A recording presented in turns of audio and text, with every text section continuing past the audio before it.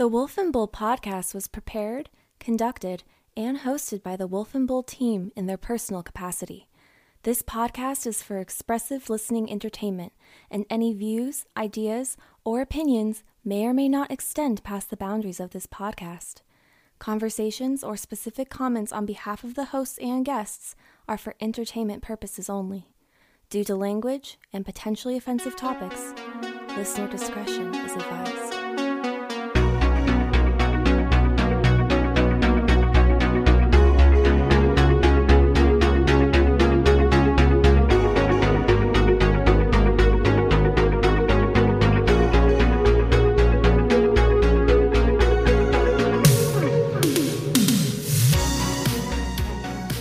Welcome to the Wolf and Bull podcast. I am the wolf.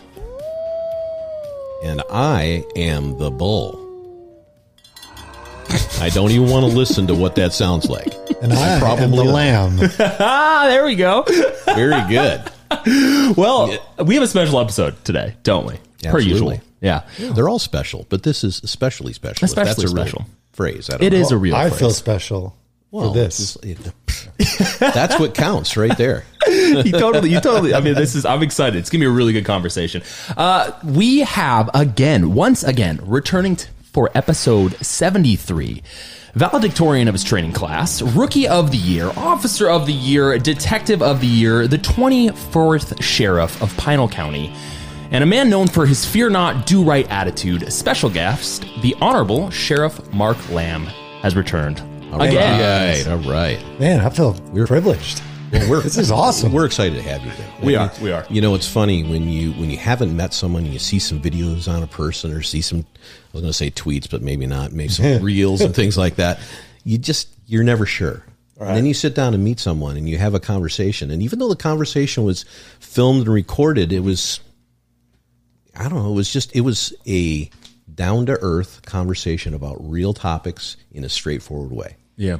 And I can't tell you how refreshing that is. I appreciate it. I always say I'm not smart enough to do it any other way. So you just get me, and hopefully people like it. And if they don't, I don't, there's not much I can do about it. I don't know why people wouldn't like that, though. You know, I think that's, you know, you and I have talked before about how I like to overcomplicate things. It's kind of in you don't say. Yeah, exactly. Right. I like to see the detail and the granular nature and dice it up, and you know how many bits of this and pieces of that to turn it into some formula. Yeah, that's kind of my nature. You're the professor. But I think that what Sheriff Lamb does is he keeps, even though he's got all that probably going through his head, and you probably want to comment on a million things all the time, you just know that there are certain lanes and certain things that are truly black and white. And if you stick with those, there's no gray area about what you're talking about. You nailed it. The other day, one of my guys that I work with to Protect America Now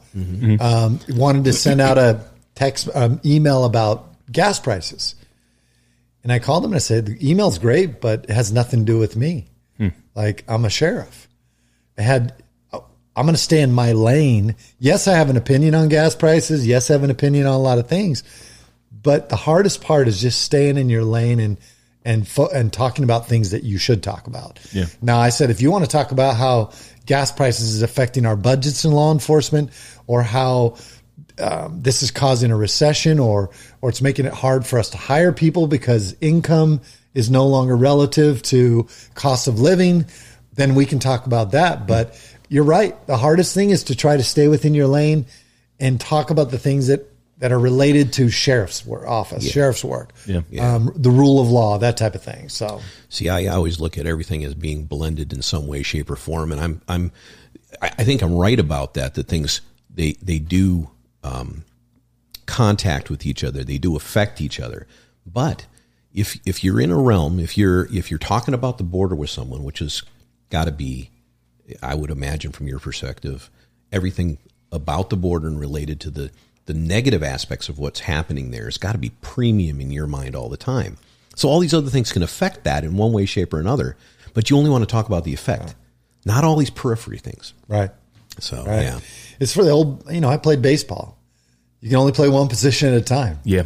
And you learn how to play your position. What position?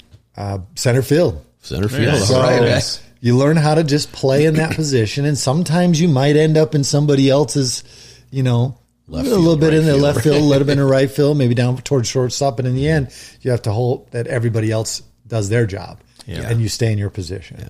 Yeah.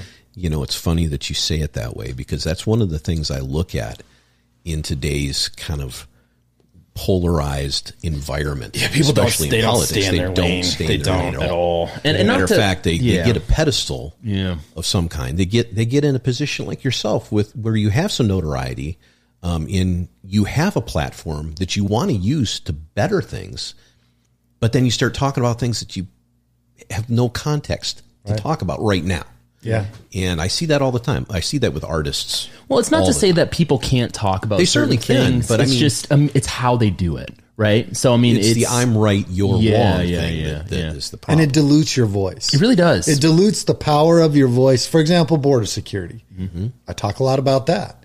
If I go off and start talking about Ukraine and start talking about all these other things, I might mention the fact that you're spending money in Ukraine and it's instead of at the border where it should be being spent. Right. But I'm not going to go down that rabbit hole into all that other stuff because it's not my bailiwick. Yeah. Right. And you and I, when we sit around as friends, we might talk about it and I'll have my opinion on it. But on a public level, on a national level, I think it's important just to talk about the things that you have your expertise in. Exactly. And I think that your voice is stronger when you do that. Yeah. If I start talking about things that just don't have anything to do with law enforcement or a sheriff, people are going to stop listening to me when I do talk about things that are important. So. Yeah, no. I agree. I couldn't agree more.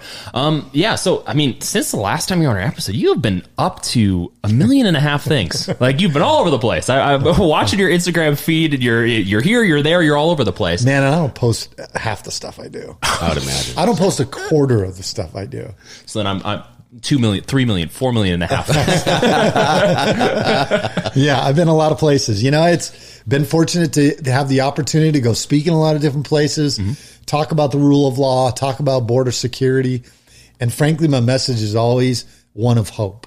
One of hope and determination, perseverance, overcoming these challenges we're facing as a country, coming together as a country and as a people, and really helping people understand that's really where our power is as a country, is we the people. Yeah. No matter what color, religion, race, ethnic background, cultural background you come from, political, philosophical, we're all Americans. Yeah, we're all on the same side. And trying to find that common ground and encouraging people to find the common ground. So been fortunate to be a lot of places speaking, been on a lot of, Fox, Fox Business, Newsmax, OAN, Real America's Voice. Yeah.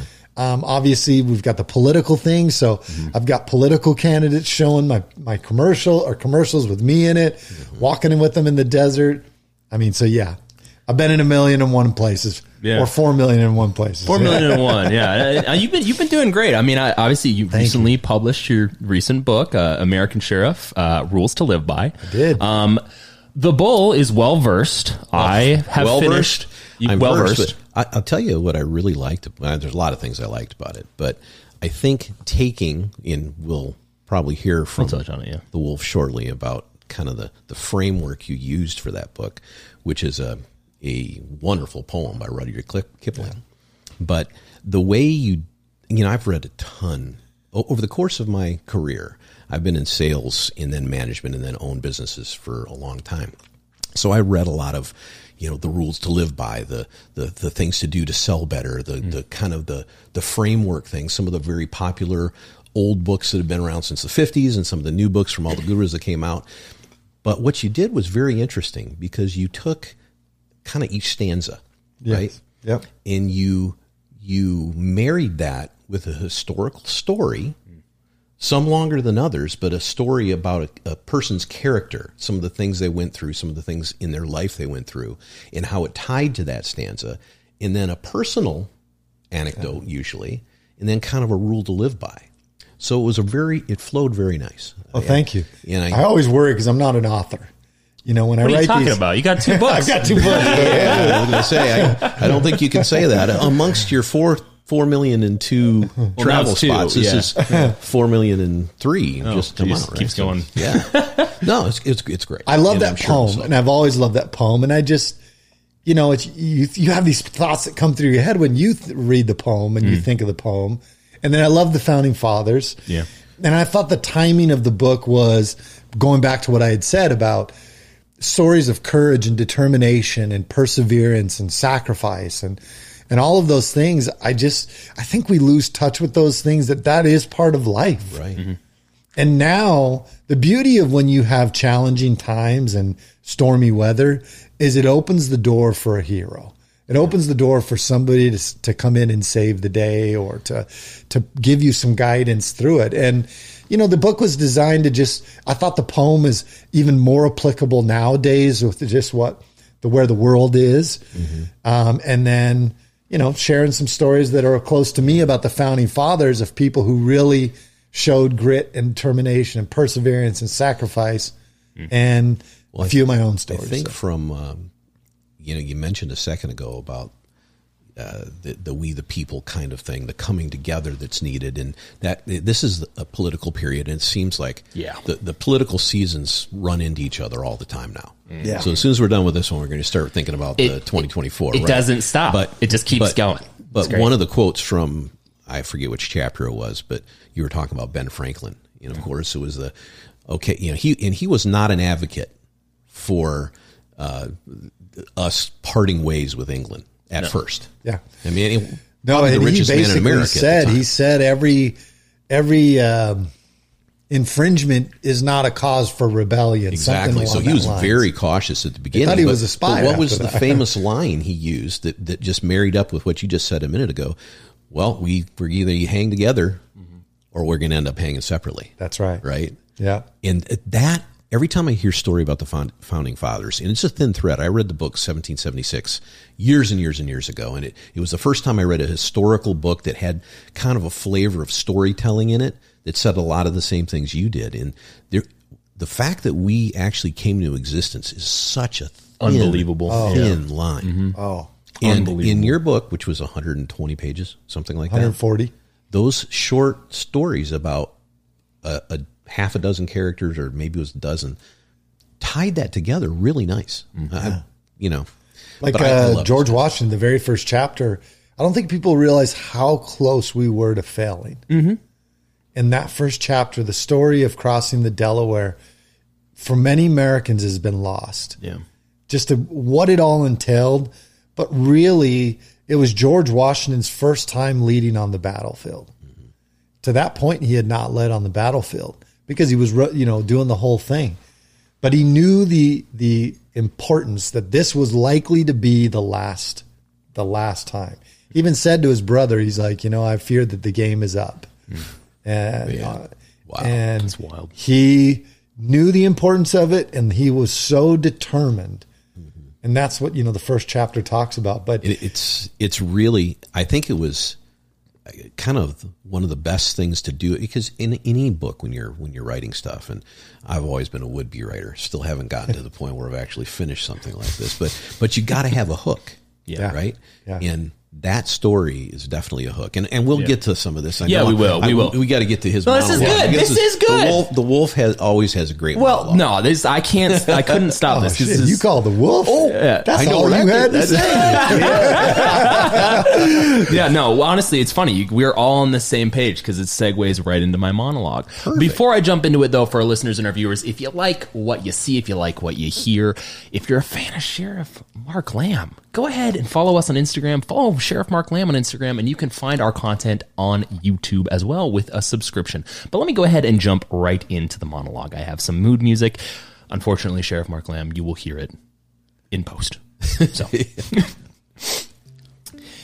if you're watching or listening to this episode, then you're aware of the sensitive time that we're currently in America. It's everyone's favorite time of year, election season. Children wake up late at night to see if there are any ballots underneath their Christmas tree. Parents excitedly wake up early in the morning to see if there are any ballots in their mailboxes. Even the deceased wake up from their graves to excitedly exercise their right to vote. It's a wonderful time of year, and of course, I jest. Parents never excitedly check their mailboxes, even if there are any ballots in there. Jokes aside, America has been through some tumultuous years to say the least. Per our last episode, and something that I'm sure we'll discuss today, Sheriff Lamb, elected or soon-to-be elected officials, law enforcement officers, and those that have given their valuable time to the cause have been doing their very best to fight against the insidiousness of the fentanyl drug trade and border issues that we face, not only in the great Grand Canyon state, but also throughout the country. Public service is an extreme sacrifice and one that shouldn't be ignored, forgotten, or taken lightly. In getting to know Sheriff Lamb and through reading his book, American Sheriff, Traditional Values in the Modern World, I've come to understand that Sheriff Lamb truly cares about his fellow countrymen, the county he helps to protect, and the great state we live in, and the country that we're a part of. He's a public servant, yes. He's well known, yes. And he's also someone I think actually cares about those around him. In a time where the lines between good and evil, right and left, up and down, seem to be getting more blurred every day, it's an absolute necessity that we as Americans can see past our preferred bias to those around us, recognizing our differences aren't what define us, but what actually bring us together. We brought Sheriff Lamb onto the show not only to discuss what he's been up to in relation to his new book and the fight against fentanyl, but also to discuss his views and his experiences as a public servant, and also what it means to be a leader in the face of opposition and censorship. Very nice. I've been practicing in the mirror. That was nice. Thank you. I loved it. Thank you. Yeah. You know, I think the ballad in Under the Christmas Tree is more like the coal in your stocking this year. And it's the mail-in ballot, which you oftentimes don't know where that ends up. I had to break it to you. If you have a ballot underneath your Christmas tree, it's too late. You might as well put Kris Kringle right in the... You might as well crinkle it up and throw it away. It's like the final swing vote. Yeah, that's right. It's a month and 30 days later. We have to continue. This is the final swing vote. We have to count it. He meant to put it in there. And honestly, you know what, Sheriff? I don't know. Did you happen to... I know you're busy as hell, but did you happen to listen at all to the speech last night, Biden's speech? I didn't even know about it. It was very short. It was 15 minutes, something like that. It was not memorable, but I happened to be driving back from Southern California at the time, so I had it on, so I was listening, and I was a little not conflicted, but confused, which doesn't surprise me from listening to our current president, but that. Having said that, I'm not surprised. He was spending a lot of time trying to conflate the situation that happened with the Speaker of the House's husband in January 6th, which I thought was a very, very long reach to make. I could only paraphrase. I could only talk a little bit about. Is there recorded evidence of this? Because probably. You should listen to it. You should listen to it. It's in it. And I found myself thinking a couple of different things toward the end of that, because he was very much talking about how people should not deny elections. That was where he was going with a lot of his conversation. And I thought, I'm very confused, because this is the head of the party that is likely to lose the House, maybe the Senate too, in another week. That's and this is part of this is we'll see. Prognostication for a week from now. But they'll find out on the day this releases. He spent a lot of time talking about mail-in ballots. Yeah. And how everybody has to be patient because it's going to take a long time to determine certain races. I was like, why is he saying this? Didn't they call? And of course, my mind, as you've said before, I don't want to sit here and wear a tinfoil hat, but I felt myself, thinking all kinds of crazy things. Well, didn't they call the what was it with prior to this election with Carrie Lake? Didn't they call in favor of what's her name before Carrie Lake won the nomination? Of Katie Hobbs? Yeah. No, it was actually about a week. It was about a week ago, and it was on Fox, and they had the little image down in the corner that said that Katie Hobbs had won 53 to 47%, and it was like they had both their pictures. So Fox says, "Oh no, Fox 10, we messed up. Oh. Hmm. We're just testing our images for when the election night." Okay. So, yeah, that's the problem. I mean, we could go down quite a rabbit trail. We really could. We really could. But Yeah. and the problem I have these days, and I voiced this kind of last time you were here, and I've voiced this many times with you, is that I've been forced into a position where I doubt almost everything now. It's so difficult for me. You know, I hear about what just happened down in Brazil, the election down there. Very close, went to the kind of the leftist socialist person down there. But why are we sending people down there to make sure a transition happens? Why are there mobs in the street saying that wasn't what was really going on? And why is big tech censoring anybody that wants to say otherwise? You're asking way too many questions. But see, my point is all these little things that were very subtle that occurred here and have probably occurred for longer than we know in the United States. Why are they not? They're not even behind a curtain anymore. No, you can see them very clearly. And they've called you. They like this term, election denier. I was telling my wife, the next time somebody says that I'm an election denier, I'm going to be like, not as bad as Hillary Clinton or Stacey Abrams, but I got my questions. Didn't they invent the term? Like Al Gore went on for a long time about how he was cheated. Hillary Clinton went on. Stacey Abrams still claims she got cheated. Right. And when she loses again, she's going to claim that she was cheated again. And they're shooting themselves in the foot because what they're trying to do is close that door on there. Yeah. Now, the way they've created this voting system in this United States has left us open for fraud and distrust in the system. I have gotten involved, and people keep calling me an election denier, and I've said, look, I haven't talked about the 2020 election. What I have said is I have seen concerning things that I think that it is important that we close some of those gaps where we can. Yeah. As a sheriff, I have seen that both Republicans and Democrats have felt disenchanted with the voting process. Right. And so as a sheriff, I can't fix that overnight. But what I can do is say, where does my role as a sheriff fit in with the elections? So I started getting familiar with election laws. I started getting involved in trying to do PSAs in my county on a national level. I tried to help get sheriffs involved, help give citizens a place where they could call and say, hey, look, I think something weird's going on here. That's what we tried to do, is create an opportunity for that. And it's crazy because I've had tons of people get up and just attack me for it. Yeah. And it's like, it's confusing. this isn't a party issue. I'm doing my job as a sheriff because there are laws that directly relate with election violations. Yeah. And I have tried to make my county aware of it. I have any issues that have been brought to my attention that I thought were valid issues that needed more attention. I would take those to the county attorney and say, look, can I get your professional opinion as to what this or this should be? And so I think I've done my job as a sheriff, but I keep getting labeled as this person that is being political as it relates to elections. And I am trying to protect the election for everybody. Right. And I am trying to give at least citizens of Pinal County restore some of that trust in, hey, at least we're doing it right in our county. Well, I think the thing that gets me, like, as a apathetic millennial, my entire generation, that's just what we are now. We're just disenfranchised with everything. The thing that gets me is, like, I am expected politically from an election standpoint to trust every outcome, either side, because to your point, it's not about who wins. It's about how they win, whether on any side they're on. Right. And I'm expected to trust that.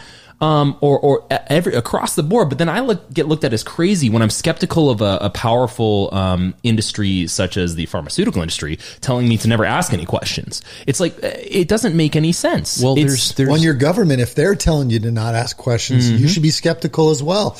This country was founded on people asking questions, saying, hey, this isn't right. That's why we have the First Amendment. Yeah. Not only for the freedom of speech, but also the right to redress grievances, to peaceably assemble, to redress grievances with your government is a constitutional and a fundamental right protected by the Constitution. It's a God-given right, protected by the Constitution.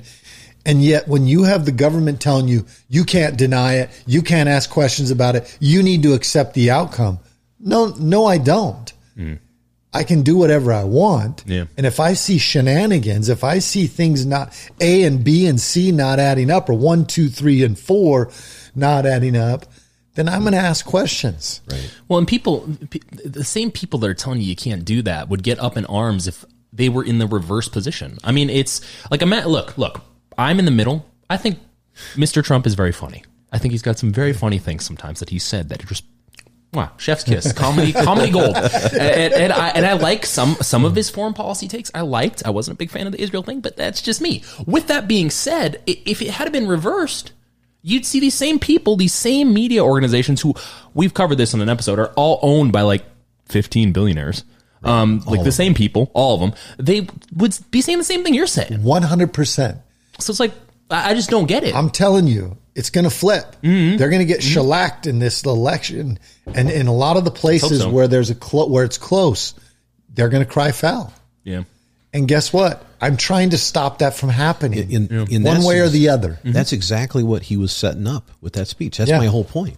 And well, it's so lazy though. But there's too, there's this desire for people that have this perception that they have the ultimate right future direction, whatever that is. It's your elites, right? It's your political betters, whatever you want to call that cabal of people. They want you to have faith blindly. Okay. But only in the things that they want you to have. Like you can't do it in other ways though. If you haven't in any other way. No one should ask you to do that. Heck, your religion doesn't even ask you to have has asked you for faith, belief, but it never asks you to be blind about it. It always asks you to. We're human beings. We're questioning animals. We do it all the time. That's one of the things that's so fun about what we do here. We question all kinds of things. And we all have our beliefs and directions, and we're all open and susceptible to people pushing us one way or pulling us another, either rightly or wrongly. But this idea of having this faith blindly in people, number one, that we don't even know, and number two, that have agendas that we obviously look at that are adverse to everything that we've grown up and known about. They're not even asking you to have faith. They're telling you to sit down and shut up. Yep. Well, eat maybe your that's food. a better way to put it. Don't sit down and over there. We're going to. And I don't want to hear a word about how good the food is or isn't. Yep.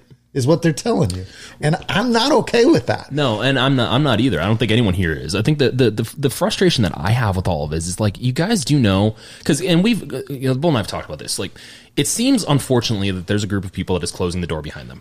They've had the best time of their lives, made a ton of money, were free, did all these things. All that aside, I'm using this as an example. Sure. They're closing the door behind them without realizing that the people like myself and the generations after me are going to have to deal with this nonsense. Yeah. So what happens? What happens rhetorically? Let's go down this road. America's voting system just doesn't work anymore because no one trusts it. What happens to the rest of the world? Like, look, we're in a good position here in this country, but if America falls apart, we'll kind of maybe get back on our feet, kind of, sort of, maybe in a different way. But what about third world countries that depend on us? What about any semblance? Well, I was just talking about the Brazil thing. I know. It's like with the whole shipping thing with the last 2 years we've talked about. No one seems to think or even bring up, even with some semblance of seriousness, about what happens with those third world countries that depend on food. Like, are we just going to pretend that famine won't occur because of all the backlogs of the fertilizer and all that stuff because of all this nonsense? I mean, it's everything's connected. And like, I don't know. It's one thing I have to say.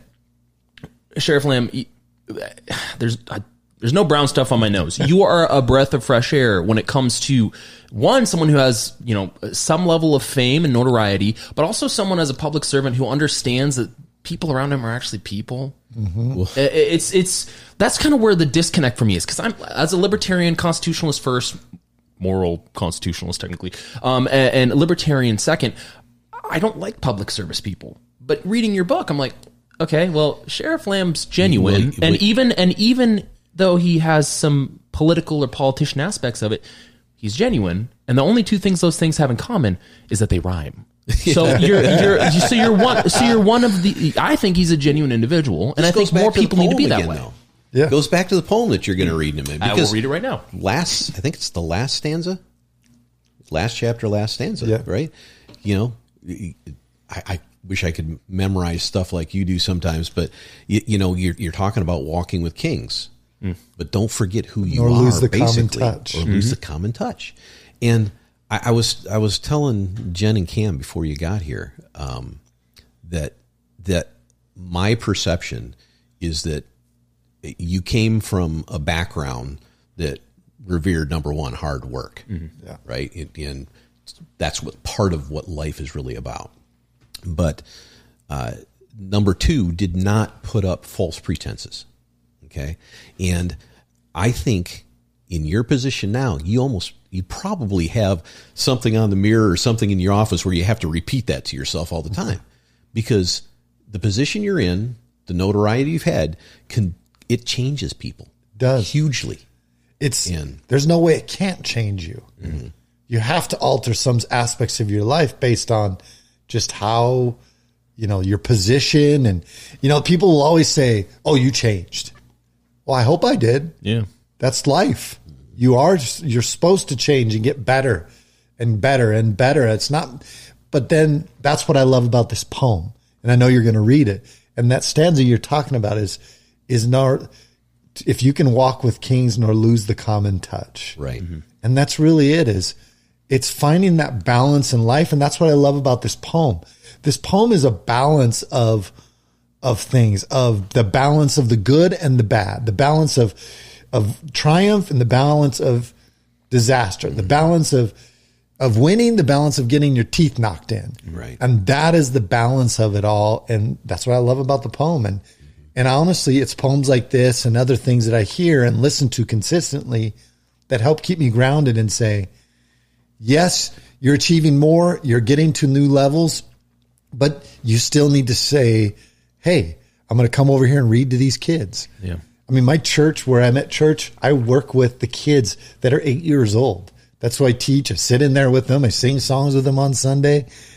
And I love it because it keeps me grounded to the people and who I truly serve. So, well, I think before I read the poem, I think that's one thing that I've observed, obviously, with reading your book, but also in the opposite when it comes to people who don't stay grounded. There always is this consistent narrative of people who become super, super, super famous. And then they get so famous they have no more friends. Yeah. And then they're all alone. And it's like, how you counterbalance that is by staying grounded. That's right. Like, and you know who ends up, what happens is other people come in and see opportunities to weasel in there and become a buffer. And they, in essence, are controlling. Mm-hmm. I see it with politicians all the time. They start off, it's just them that show up. Like, I don't have any security. Any event I go to, it's just me. My wife comes with me as sometimes. But I watch all these other people that don't have near the notoriety or anything. Nobody knows them. And they show up and they've got 2 or 3 people of security, and they've got all these other people that are like ready to scurry them off.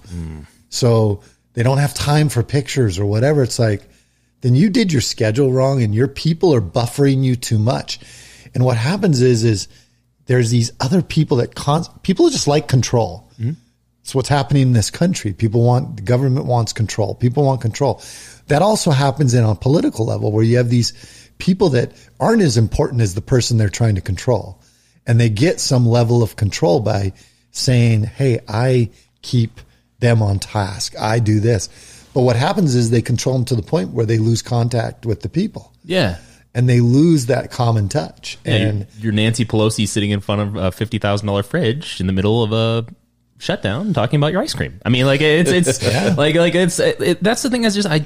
For me, like, and we've talked about this, like with the power base and people like knowing that they believe what they believe and not, and we have differences there. But one thing I've noticed when it comes to that particular group, because it is a particular group and it grows and it gets smaller, is like, I just don't think they have that ability for that foresight.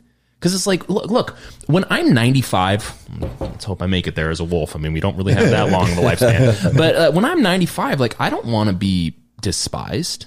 I know. Like, I don't want to be left to my own devices. And when it comes to, unfortunately, in this country, we tend to let political people live off of the country for their entire life, which should change, but that's another episode. With that being said, like, I don't think they realize that they're not going to come out the good guys. I mean, you either become the hero of the people, you stay around long enough to become their enemy. I mean, it's it. And it's just unfortunate. And you're also in a society where we love to create heroes, but we also love to see them fall. Oh, yeah. And so Isn't that a shame? It is. We are never happy. We love you today, and we want to hate you tomorrow. And the unfortunate part about that too, because on a sister podcast of ours, shout out History Out of the Box, we talk about individual political people, and we kind of humanize them. And what people don't realize by demonizing people who have impact on the world is they don't open the door for themselves to have any impact. If I demonize all the people who created the world that I currently live in, then what am I going to do to change it? Because I'm not good enough. There's an old saying that nobody's ever erected a statue to a critic. You know, it's not. You don't have to agree with everybody you come up against, and you can be critical of all kinds of things. You can have your own ideas. It's the free speech thing we've just talked about a minute ago. Yeah. But you have to contribute positively in some way, shape, or form. Yep. You can't just be the guy looking to criticize everybody else. It's kind of the easiest thing you can do. Yeah, it's easy to throw pot shots. But let's read this poem, because I think this is a phenomenal poem. Now, this poem is called Are you going to If. read it in Rudyard's, No, accent? I wanted to. No. I like this poem. I'll give him respect, okay? So this poem is called If, and it's by Rudyard Kipling. If you can keep your head when all about you are losing theirs and blaming it on you, if you can trust yourself when all men doubt you, but make allowance for their doubting too, if you can wait and not be tired by waiting, or being lied about, don't deal in lies, or being hated, don't give way to hating, and yet don't look too good nor talk too wise. If you can dream and not make dreams your master, if you can think and not make thoughts your aim, if you can meet with triumph and disaster and treat those two impostors just the same. If you can bear to hear the truth you've spoken, twisted by knaves to make a trap for fools, or watch the things you gave your life to broken, and stoop and build them up with worn-out tools. If you can make one heap of all your winnings, and risk it on one turn of pitch and toss, and lose, and start again at your beginnings, and never breathe a word about your loss. If you can force your heart and nerve and sinew to serve your turn long after they are gone, and so hold on when there is nothing in you except the will which says to them, hold on. If you can talk with crowds and keep your virtue, or walk with kings nor lose the common touch, if neither foes nor loving friends can hurt you, if all men count with you, but none too much, if you can fill the unforgiving minute with 60 seconds worth of distance run, yours is the earth and everything that's in it. And, which is more, you'll be a man, my son. Sheriff Lamb, I would like you to talk about what that poem means to you. Oh, I love it. I love it. I think, one of the parts that I love the most is if you can meet with triumph and disaster and treat those two imposters just the same. I think oftentimes we see things, especially like what we're looking at in this world now. Life is crazy. It seems like it's just disastrous. But really, it's just an imposter. Good is an imposter too. You take a fighter who wins all the time, who's triumphant. He gets soft. He gets lazy. Stops working out as hard as he should. Well, the guy who loses pushes harder. Every day he's in the gym, getting stronger. And eventually that becomes the more victorious or triumphant position. The fact that you lose, you think that might be disastrous, but really you're developing yourself to be stronger, faster, more powerful, more intelligent. I love every aspect of it. If you can have watch your words twisted by knaves to set a trap for fools, that couldn't be more true now. Knaves are unscrupulous and dishonest men. And we see that with the media. We see that with other politicians where they will take your words and twist them up to set a trap for the fools out there and make you think. And they do this in the media all the time. They'll write a story to make they oftentimes think of the common person as a fool, that they'll buy into what they're saying. And then what they really don't know, what the people don't know is that these people have twisted somebody else's words. What I told you before, what I love about the poem is it doesn't insinuate that life is going to be easy. It's basically insinuating throughout the poem that life is a challenge and there are going to be tough times. And it says that if you encounter this, you should do this. If you encounter this, don't fall into this. If people hate you, don't give in to hating. If you can watch your words twisted by knaves to set a trap for fools. If you can lose and pick up all their pieces and put it back together again and do it all again. If you can risk it and lose it all and never breathe a word about your loss. And when you go through all these things, it says in the end, if you can do these things, the earth is yours, and what is more, you'll be a man, my son. And it's true. You learn how to be a man by overcoming the challenges that life gives you. It's a poignant. Each stanza is pretty poignant, and I said it earlier, half an hour ago or so. It's something about balance, and that's how it spoke to me. Yeah, it spoke to me about, and there, the neatest thing about reading poetry, or a specific anecdote or story, is when it reminds you of something personal. And when I was complimenting you earlier on the book, it was great that you had some historical figures in there talking about that, because it's something everybody can identify with. Some people in there that I had never heard of, which we can talk about, and some people that I knew of course, but knew different things about them. But every one of these things reminded me of something in my own life, my own story, good or bad, in the way I took things, the way I complained about something that maybe I shouldn't have, or the way I viewed I've had a lot of success in my life. And it's, I look back, and a lot of it was very hard work. A lot of it was perseverance, more so than, ability, really. Right. And everybody knows people like that. Everybody knows the people that are naturally talented at something, whether it's sports or academics or something like that. And there are other people that will just simply outwork everybody else.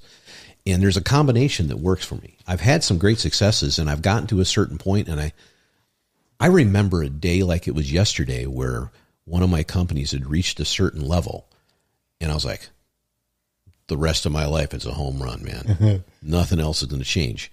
It was like the week I got back from having that conversation with somebody in Cancun, of all places, where I had that conversation, some circumstance came along and reminded me that life is a journey. Yeah. Right. And so this thing jumped out at me right away. My favorite chapter was number 5.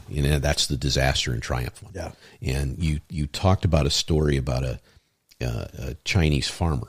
Yeah. That I thought just made the point wonderfully. I don't know if you can share that or not. Yeah. So the story is there's a Chinese farmer, and he's got his son, and he's got a horse, and that's what they do. They go out and plow the field and do all that stuff. Well, one night a storm comes in, and it blows down their fence, and they wake up in the morning, see their fence down, and find that their horse is gone. So the neighbors come over, and the neighbors are like, oh my gosh, this is horrible. You have the worst luck. Oh my gosh, God must be mad at you. This is terrible. What will you do? How will you overcome this? This is awful. And he just says, maybe we shall see. He and his son go out. They fix the fence that day. They put in the work. They don't have a horse anymore. You could have said, why fix the fence? But they go out and fix the fence anyway. The next day, his horse comes back with 10 more horses. Now he's got 11 horses. And now the neighbors come over, and they're like, you're so blessed. What will you do? What are you going to do with all these horses? God loves you. This is amazing. This is such a blessing. And what does he say? Maybe we shall see. The next day, he's got all these 11 horses now. Some people might say that's a great thing. Well, now you got to go out and break all these horses and get them ready. So he sends his son out to break one of the horses. His son goes out. He's breaking one of the horses, gets bucked off, breaks his leg. The neighbors come over, and they're like, this is horrible. You lost your son. How will you plow your field? How will you break all these horses? This is just the worst thing ever. God is so unhappy with you. You're so unlucky. Maybe we shall see. The next day, the Chinese army comes through and takes every young man of age, and leaving only behind his son because his son had a broken leg. The moral to the story is that what you think is a triumph isn't always a triumph, and what you see as a disaster isn't always a disaster. The broken leg seemed disastrous, but it kept his son from going to the army. 11 horses showing up seems like a really great thing. But then you got to go break all those horses, and you got to feed those horses. And there's a lot of things that come along with that. And there's just so much in that story that really just illustrates that it's just a life. Yeah. I think Kipling using the word imposter was what it made so powerful, because it personified that. And it really jumped out at me. I love this kind of stuff too. I really do. I think this is it. There are definitely life lessons there. Yeah. If people are willing to absorb to see them. it. Mm-hmm. And that's why I called it rules to live by, is because I'm not telling you how to live. These are just some rules that if you can apply them, you can live by them.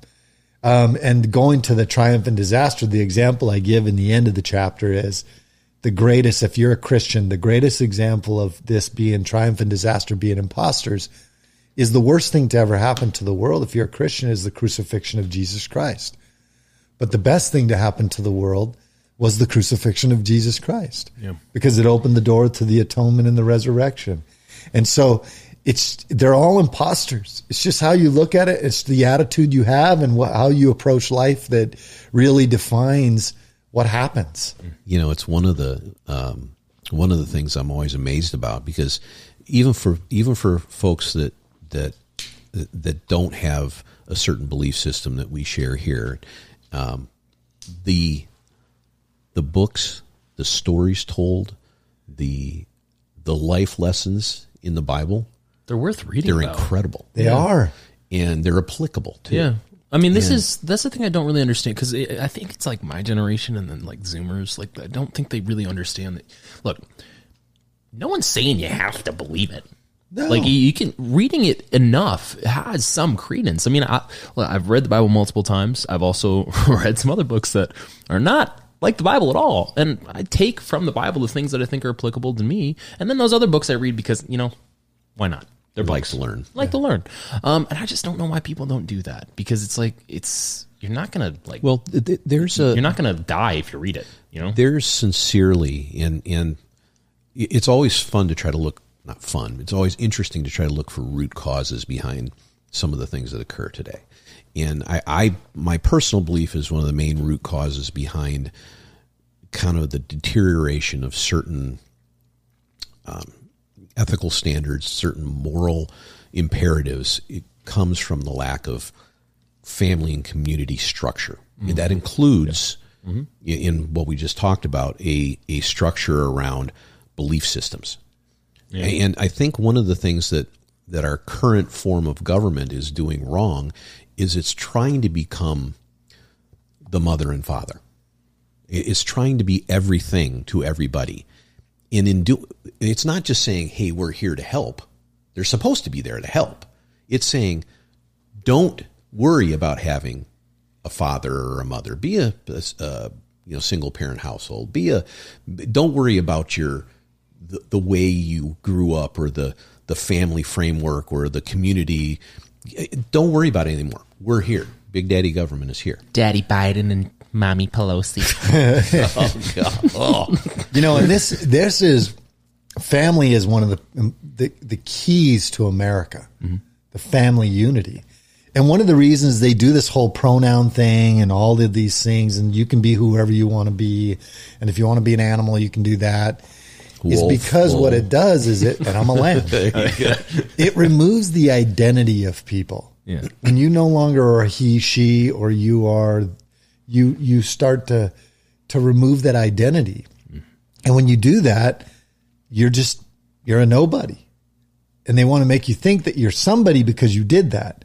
But in reality, you're a nobody. You've taken your own identity away. And that is what's ruining the family. Is now they're saying, don't worry about everything else. It's you. You determine what's the happiness in your life. And don't care what anybody else says. And to an extent that has some value to it, but they're taking that value and perverting it and basically saying, you can determine what your what you think is right is wrong. What is right is wrong. And no, it doesn't matter what society says is right and wrong. And that is what's undermining the rule of law. And that's a problem because everybody is now, these young kids are going, well, I think it's right. And if you say, well, that 2 + 2 = 4, you're wrong. No, I think it's 2 + 2 = 6. Yeah. And so that's all that matters. Yeah. And it's that it perverts reality, and it perverts and it diminishes the human being, and it undermines the family. And that is the whole evil nature around all of this stuff we're seeing. Yeah, I think it also creates an internalized enemy for those individuals. I mean, so I'm a fan of history. And Marcus Tullius Cicero once said, "A nation can survive its fools and even the ambitious, but it cannot survive treason from within. An enemy at the gates is less formidable, for he is known and carries his banner openly. But the traitor moves amongst those within the gate freely, his sly whispers rustling through all the alleys, heard in the very halls of government." And when it comes to what we're talking about, and even when it comes to the voting thing, I think people don't realize that you can't be your own judge, jury, and executioner. And it's the unfortunate thing that I see with it is it's creating this other, reverse reaction from individuals that believe 2 + 2 = 6, in which they come to the realization that, oh, I made a mistake, so now I have to fight against myself to go back to a thing that I can never change ever again, and now I'm broken because of that. You know, the United States is a wonderful place. It's always evolving and changing, swinging the pendulum in different ways. A lot of the things we talk about today, to a different degree throughout history, were conflicting ideas.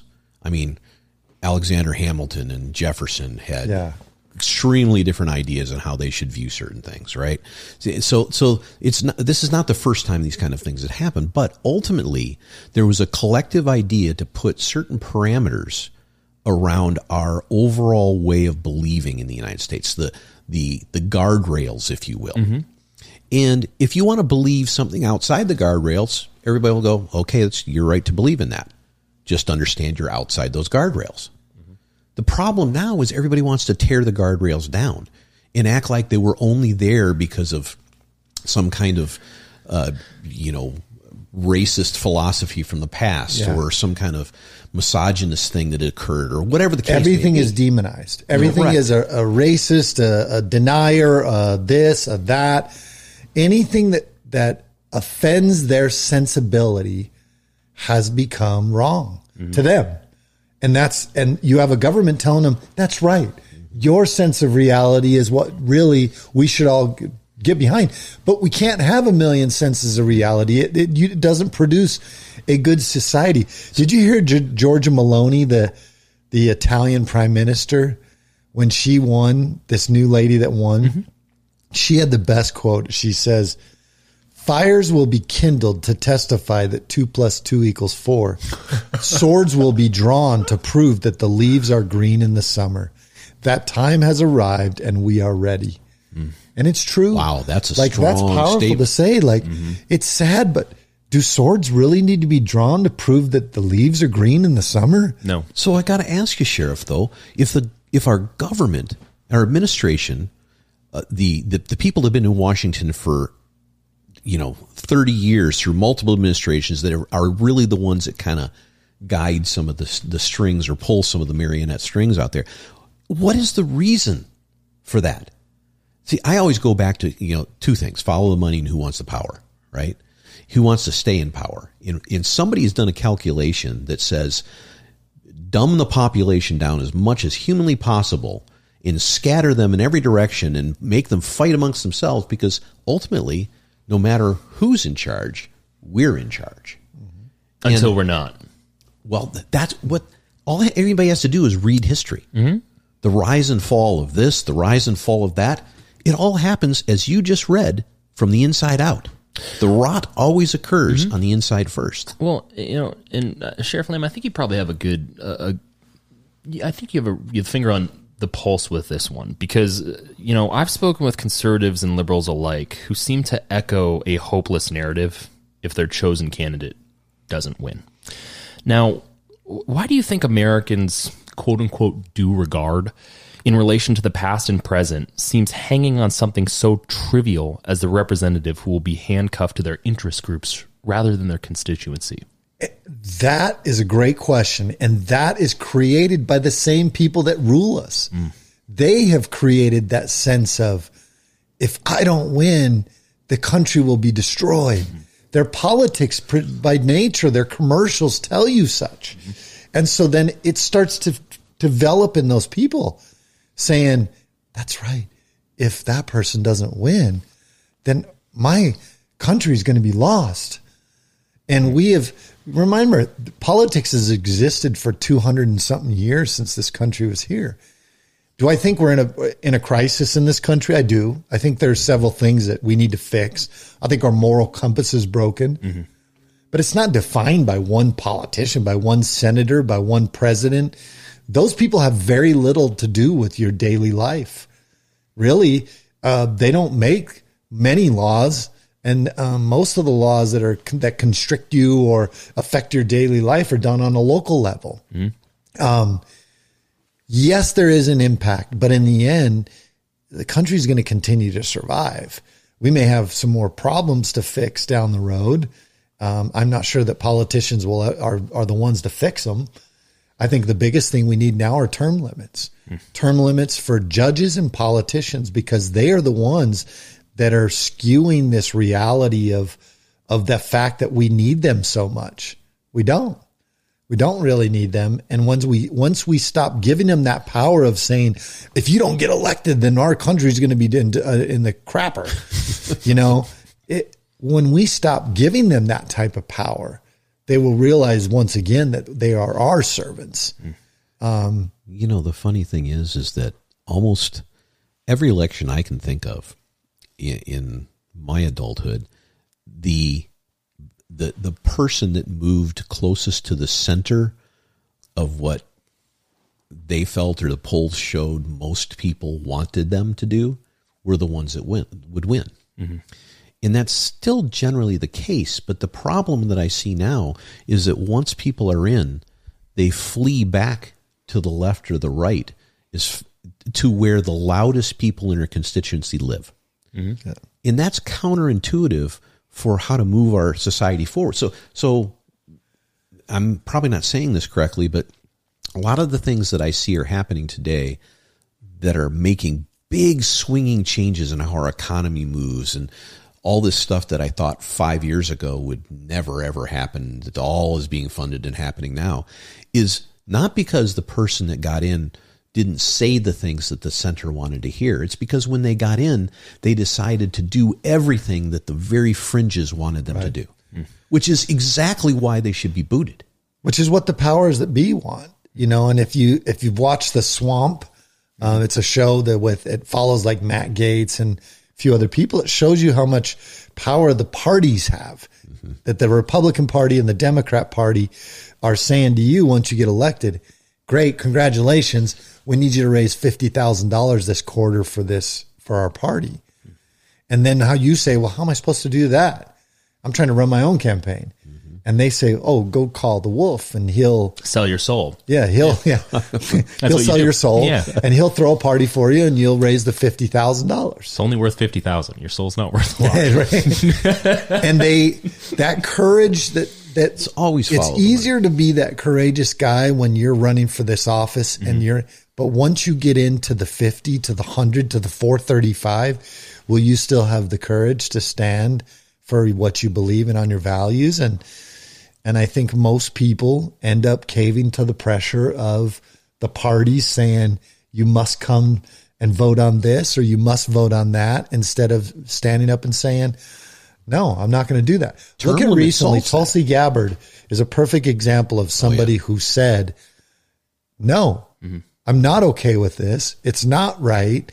You've deviated from what this party was built on, and I'm stepping away.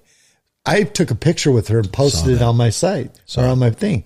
And I did it on purpose because I wanted to see what people would say. And a lot of people loved it and a lot of people hated it. They're like, oh, she believes in the WEF, the World Economic Forum. She believes in doesn't believe in the Second Amendment. And I wanted to get on there so bad and go, we didn't talk politics. No.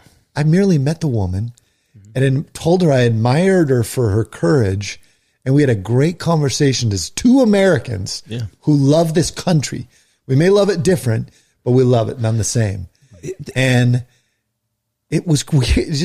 It shows you just how where we're at as a country. And they've divided us like that. Well, what's interesting is those people that say things like that, I hate to say this, I'm probably not going to win brownie points. The people who say stuff like that are the same as the people who say the opposite. They're trying to stop us from being healthy like that. Like they're saying the same thing, just on the different side of the coin. Like, look, I can talk with someone who is a Democrat. I can talk with someone who is a Republican. I can disagree with both of them. I think they're both nonsensical sometimes. With that being said, I think they both also have really good points. Sure. And they're also, again, the most important thing, my fellow countrymen.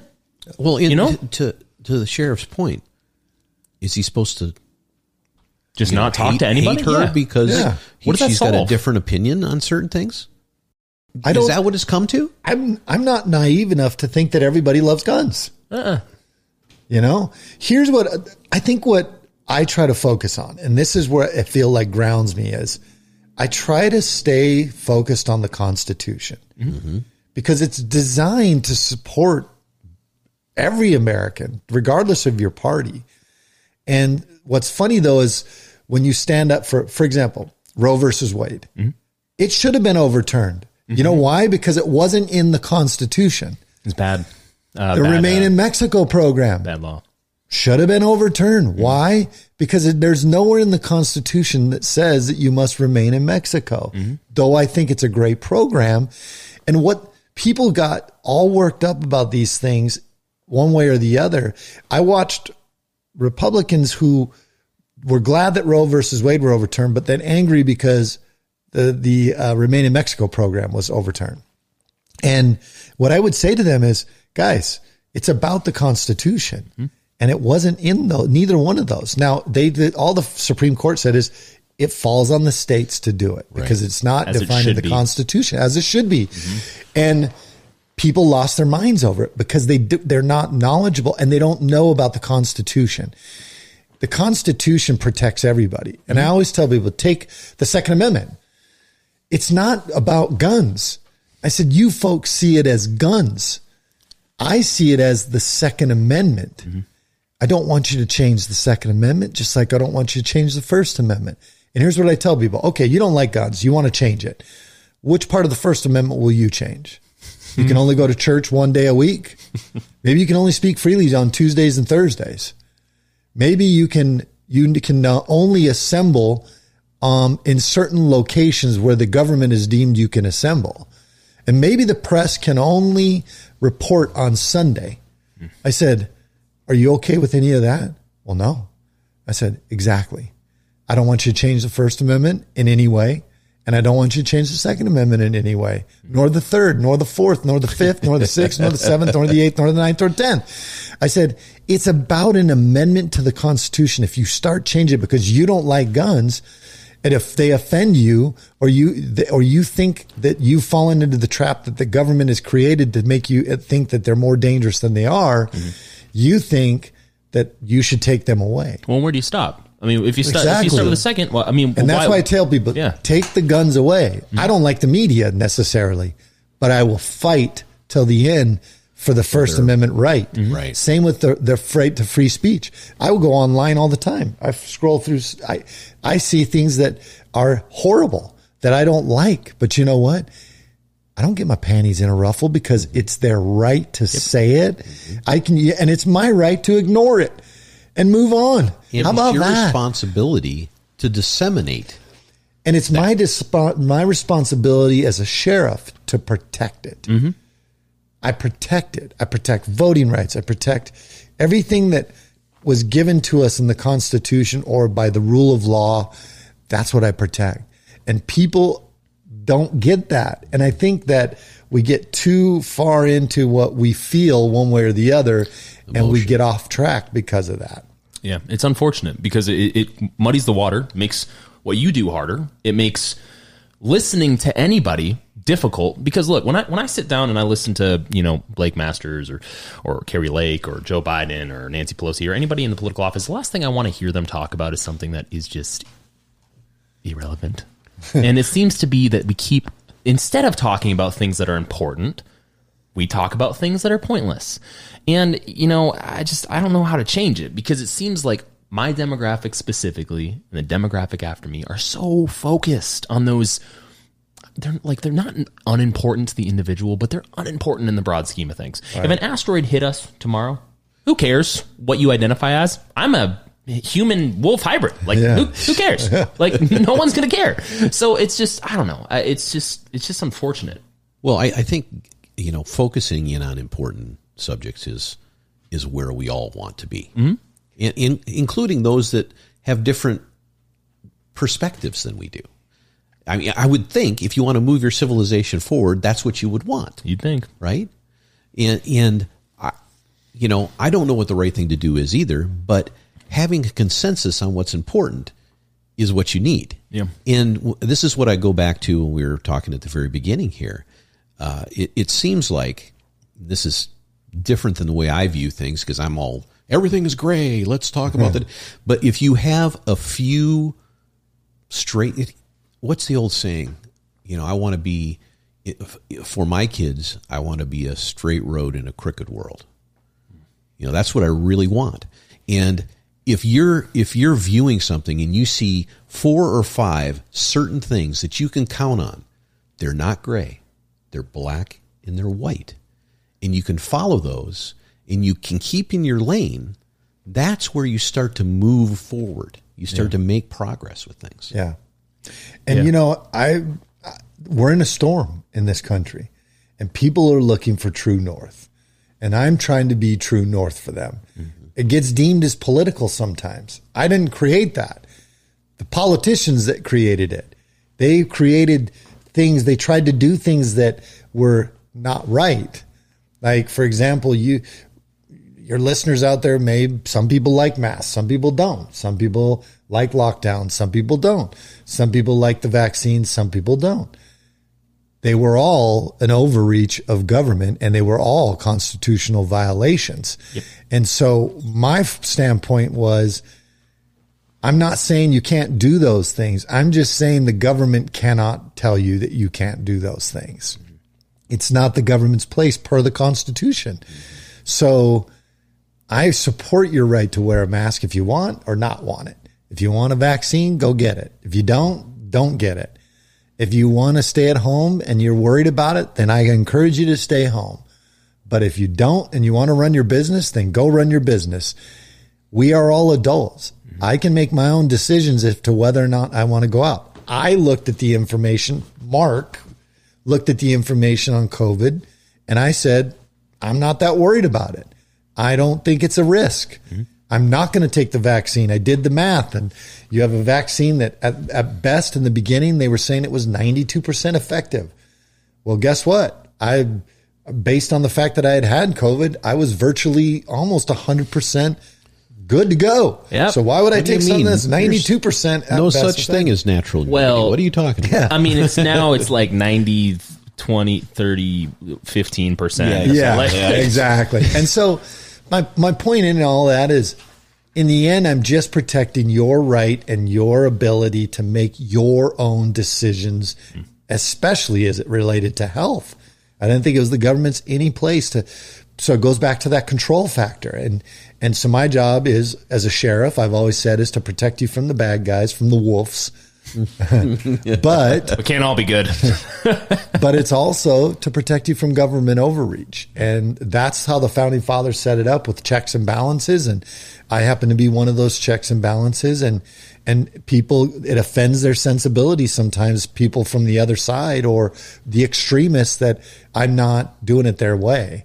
And it's like, I'm just protecting all of you. It's amazing that you can offend people by saying it's up to you. Because that's what you're basically telling people. It's your personal decision. It's your, as you said in your book, your curtain of risk, right? I was making my own laws according to them. You were making laws. Yeah, I wasn't following the law. It's like, no, I was. Those were mandates and orders, and I was following the Constitution. Yeah. So, yeah. Yeah, the laws of CNN are real confusing. I really have them written down. So I'd love to talk about. I mean, I couldn't agree with you more. I mean, it seems as if you haven't even seen the notes and you're just going right through them. So what do you think is the greatest threat right now to the state of Arizona? Oh, to the state of Arizona, I would say the border. Yeah, I mean, I think the border is honestly probably one of the greatest threats to America. I mean, politics you can change, you can vote in new politicians, you can do things like that, but in the end, fentanyl is killing people, and it's not getting better; it's getting worse. Fentanyl, by the mere statistics, fentanyl is the leading cause of death amongst Americans between the ages of 18 and 45. And Arizona's not immune from that. So I'm not a rocket scientist. I'm telling you because that's what the stats say. And I see it every day. I have to clean up the messes of all these people that are overdosing or not overdosing. They're being poisoned. They're not overdoses. They're being poisoned by fentanyl. And we're constantly every day trying to take it off the street. And then you talk about the immigration piece of it. It's not about immigration. That's what people keep confusing. This is about human trafficking and drug trafficking into America. This is a sensitive subject for Americans, but I will tell you that slavery, I don't think, has ever been more prolific in America than it is today. Women that are being enslaved for the sex trade, with children being enslaved for sex trade, men being extorted, forced to pay back the cartel for money to come here. They never get out from underneath those debts. And we're seeing it, 300,000 plus people coming to the border every month that the cartels, we're bringing that clientele right to the cartel's doorstep. And so this is what's happening in Arizona. It's what's happening in America. I think the greatest threat to our children and the greatest threat to our communities is the fentanyl poisonings that are happening. And if we don't get on top of it, honestly, it's going to cripple us. I mean, the opium wars of 200 years ago, which we can make some ties and some correlations there. Even though it was Great Britain that did it, China views us as the West too, as they do Great Britain.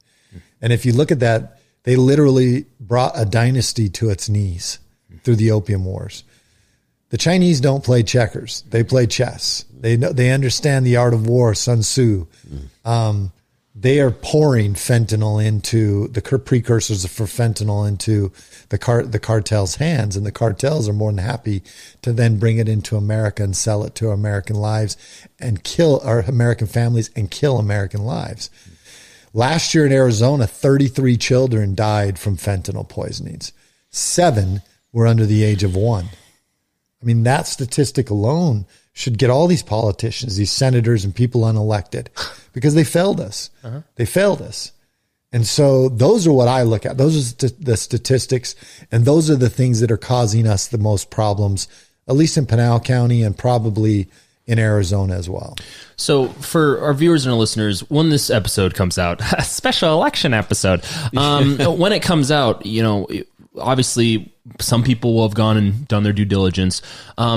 Sheriff Lamb, you have experience with some of these individuals, be it, Tulsi Gabbard, Donald Trump, Carrie Lake, Blake Masters, who has like the coolest name ever. With that being said, what is it that they can do? I mean, it seems like this is what can they do, whether they win, like say Blake Masters, Carrie Lake, they run away with it. If they win or if they don't, what can the politicians do to help this issue? Because it eventually is going to come to their doorstep. Well, let's start with Blake Masters first, because I do think Blake Masters is going to squeak this out. I think he will. I think that his opponent, Mark Kelly, is not a good senator. He's not been good for Arizona. His vote is always with the party, and his vote is not what's beneficial to Arizona. He has not been good for border security. He claims he's been doing this for the last 2 years. The results are disastrous. So if you've been working on this 2 years, then you certainly have not done a good job. So he can claim that he's working on it. That doesn't look good. Or you can say you didn't do anything about it, which is probably more likely. Right. So Blake Masters can't do a ton. Blake Masters is one of 100 senators. So you are one vote. So it cracks me up when politicians are like, I'm going to fix this and I'm going to fix that. It's like, I don't know how much you can fix to that, but I do think that he can be a voice for some of these things. And I think that if the Senate goes one way or the other, if it goes back, let's say to the Republicans, he'll be able to do a lot more. His vote will really matter. But on a federal level, there's not a ton that one senator can necessarily do. But other than maybe be very vocal and challenge this government to do it and hold the lackeys underneath accountable. Your Justice Department people, your Secretary of DHS, all of these people. Governor is much different. Governor is an executive. The governor, and I think Kari Lake's going to win as well. And I think Kari Lake is an amazing woman. I think she's one of the best candidates in this country, regardless of what people think, because they did a report the other day. 100% of articles written about Kari Lake are negative. 100%. That tells the story right there. So you're not hearing the truth from her. I have spent time, or from the media. I have spent time around Kari Lake. She's an awesome woman and an amazing candidate. And I think she'll do an amazing job for Arizona. She can do some things. She can declare an invasion. She can do some things. Some of the things that she's talking about are really good. Some of the other things, don't get frustrated if you don't think it's right, because when she wins, we're going to have an opportunity to sit down as law enforcement and really help her curtail that.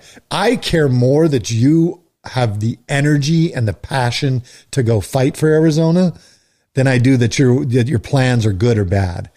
I'm looking for a dog with fight in him. I'm not looking for somebody that has no fight. Well, you can tell she has a fight in her. She does. Yeah. And her opponent doesn't. Her opponent failed to show up to any of the debates. That should tell you the Arizonans. Have we done a wellness check? Yeah, exactly. Her opponent avoids conflict at all costs, and we're not in a world devoid of conflict anymore. You need a strong person who's going to stand up for Arizona. We need somebody that's going to stand up for state rights, Arizona's state rights. This country was built, this republic was built on state sovereignty and state rights, and we have watched federalism encroach far too much. And we need a governor that's going to stand against that. So there is a lot more that the governor can do as it relates to effectiveness in Arizona, because she's an executive. And so she can, from the executive branch, and she can fix some of the stuff. So Texas talked about declaring an invasion. I don't believe they have yet. I think that's a very valid thing to say that is possible, right, as a direction to mend some of the problems at the border. But I've also heard feds talk about saying that the cartels are terrorists, and that would create a different situation with the military. What are your thoughts on that? I would love for the feds to declare them terrorists. They are terrorists. They strike terror in the hearts of the people that come here. Does that come from Congress, though? Or does that come from... that's what I'm not sure of. I don't know that... I think a governor could declare them terrorists. Really? Okay. I don't know how much weight that would carry. Gotcha. Because you don't have the military under your purview. Well, if you think about it, all the things you mentioned, the slavery, if you will, no matter how you define that, that's going on with the people coming across the border and being put in a position financially to have their spouses or their children be used in a million different ways. We don't really need to get too deep. Well, because how many times can you sell a pill to somebody? Mm-hmm. Well, you told a story last time about a lady that had a bag of pills that were morning after pills because she knew she was going to have to use them. That's right. That in the drugs and everything, this all is funneled through a set of cartels across that border. All of it. And we've allowed it to happen under the name of politics. Mm-hmm. Because politically it aligns with your party, you've turned a blind eye to it. And frankly, more and more that it happens as Americans, all of us, when we don't speak out against it, we are becoming complicit in it. Mm. The cartel understands that they can sell a woman hundreds of times. They'll get far more for a woman than they will for a 50-cent fentanyl pill, or a $1 fentanyl pill. You could charge $100 for a woman or $50 for a woman. You can do it hundreds of times. Same with a child. In a society where we're watching as they're trying to normalize pedophilia and change how we talk about those people and call them minor attracted persons. And they're maps to nowhere. They're maps to nowhere. You just pick it up and there's nothing on it, and it's a map. And that's what they want to do. And what they're doing is, if you don't think the cartel is all but more than willing to meet that demand. Do you know how many unaccompanied minors came in the last calendar year? 130,000 children have come in. And the year before, 122,000 unaccompanied minors. Those people didn't make their way all the way through Central America. What less than 1% of them and put them into the trade, to the sex trade, you're talking about 1,000 or 1,200 but you know, you've got to believe that they took maybe 10%, 20% of those children that could be now in the sex trade here in America. See that this here, like hearing this type of gets stuff me angry. Yeah, it gets me angry, but it also, what bothers me the most is not that we need some level of immigration reform, because I agree. I think everything can get better. We need to consistently keep getting better. What bothers me the most is the people that push this, not necessarily the people that follow what the politicians say, because some of them just aren't informed, but the people who are the politicians, they hide behind the best possible thing in America, which is First Amendment. It's the pursuit of happiness. It's the ability to become an American citizen and experience true freedom. They hide behind that while ignoring those problems. It's disgusting. Well, look, it's disgusting to watch and see and watch it happen in real time. And you're trying to say something, and then people are just not caring. And then you got people all throughout America going, they don't believe it. They don't believe it. You got the media saying it's a manufactured crisis. You got politicians saying it's a manufactured crisis. How unjust is that for the women that are being enslaved, or the children, or the families who have had loved ones poisoned by fentanyl, which, by the way, is over 107,000 last year. Right. I mean, it is such a slap in the face to those people that, I mean, that is why I go out. That's why you see me all over the place. Right. Because to me, I believe what Abraham Lincoln said when he said, to sin by silence when they should protest, makes cowards of men. And I refuse to be a coward and stay silent and not say anything about this. And it's not an easy topic to talk about, but it has to be talked about because it's happening right here in America. Mm-hmm. And to undo this is not going to be easy. If they wanted to pass immigration, the Democrats have been in power with Congress, Senate, and the presidency. They could have slam dunked a immigration bill. And frankly, a lot of Republicans would have signed on to an immigration bill. Mm-hmm. Did they put one in front of it? No. You know what they did do? You know how many ICE agents there are here in Arizona? 386. They signed a bill for 87,000 IRS agents. That's right. They don't want to protect your borders. They don't want immigration. They want your money. That's what they want. They want to control your life, and they know that if they take your money and control your money, they can control you. And so that is what Americans should be very concerned about. And anybody that doubts that statement right there just has to look at what happened to the truckers in Canada only 6 months ago. With good old those guys' bank accounts were completely cut off by Castro's son, right? I mean, Justin Trudeau. Sorry. He just looks. They look so. He's like Klaus Schwab's son. Yeah. Possibly, exactly. Maybe a Klaus Schwab, Castro mix. Honestly, this stuff. With a little Soros in there, too? Oh my God. This is a thing of nightmares. We just got your podcast flagged, by the way. We just got it flagged. It's fine. Well, I think at the end of the day, all this comes down to control, and all of it comes down to censorship. Because we can talk till we're blue in the face about how all the people on the right, or depending on circumstance and who you are, all the people on the left are either A, fixing the votes, or B, a part of the WEF. We can talk about that till we're blue in the face, but we can't talk about what we just talked about a second ago. That's right. And I just don't. Well, that's the frustrating part. Well, how can those that believe in freedom effectively fight back against censorship when it's offered with a smile and a wink? instead of an iron fist. Thomas Paine says the greatest tyrannies are always perpetrated in the name of the noblest causes. They tell you that they're trying to reduce misinformation about COVID or misinformation about voting, or they talk to you like they're doing a good thing, like they're saving you from something. Same with COVID. We are going to take people's voices, any information counter to the vaccines or counter to masks or counter to COVID, off of social media because it is harmful and we're protecting you. Well, it's harmful there to it is them. right there. There's the statement. Yeah. You hear somebody in power say that over and over again without proving they're exactly protecting you in a real, true fashion. You might as well think about what they did 1942.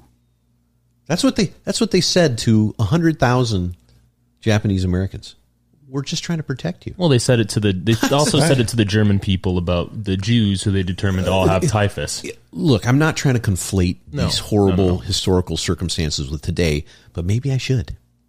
Really.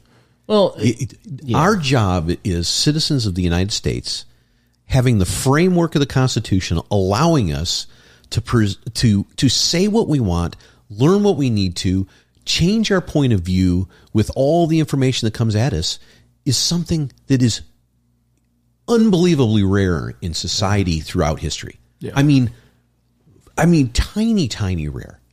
We need to understand that if we want to keep it. We need to use it to... This is why censorship is so important. Yeah. Because if you're going to change it, if you're going to reinvent America like they said 2 years ago, or to build back better, and look, Republicans, Democrats both do it. I'm not here picking on one or the other. Those just happen to be the slogans of the last, of the current administration. When they were running, it was to reinvent America. If you're going to do these things, you have to silence the voice of the opposition, and you control the narrative, and you control all the information that's being put out there, because what you're doing is so counter to what America was built on. So you have to control it, because if not, all these information sources are going to screw up your plan. And so the best way to do it is to censor the people. And you do it under the guise that we're doing what is best for you. That's exactly right. The wolf, we're protecting you. Wait, you're protecting me? Yeah, protecting your feelings in the bull. Oh, that's we're looking great. out for what's best for you. Yeah, of course you are. Yeah. The problem is people are so deluded into believing that their viewpoint of the future justifies the ends justify the means, right? That's what it comes down to. Well, I think that's people in power, though.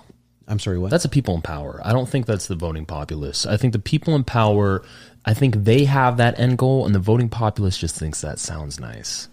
If you don't think this stuff matters, like, they changed global warming to climate change. Right. Yeah. They had to repackage it. They were down for a few years. Yeah, marketing was bad. They had to hire a firm. Because when it got colder, they debunked it. Yeah, it didn't help. So they changed it to climate change. So now they can claim, like any hurricane, which have existed forever, they can claim that it's because of the emissions and the carbons and all this stuff. And so they can claim anything as climate change. Our president, when the hurricane hit, he goes down there and gives a speech and says, first of all, he's like, the best thing you can do to protect yourself from the hurricane is get vaccinated. Well, you said that way too well. Yeah. This was putting in vaccinations. Who do you think could say it better, Fetterman or Biden? Wow. When I was the president of my third grade kindergarten class, yeah, he did go down there and talk about getting vaccinated. I couldn't even believe he threw that in there. Well, I just didn't know hurricanes wouldn't kill you if you had the vaccine. Oh, no, you're protected. Yeah. From hurricanes. They should have pitched it that way the first time. I would have been more on board. And then they tie in everything to... There's three things that they really run with. One is climate change, because it suits the globalist agenda. It works for the globalist agenda, because then you can control what you drive, what you spend, anything. That's what they're trying to control. Number two is, freaking lost my train of thought.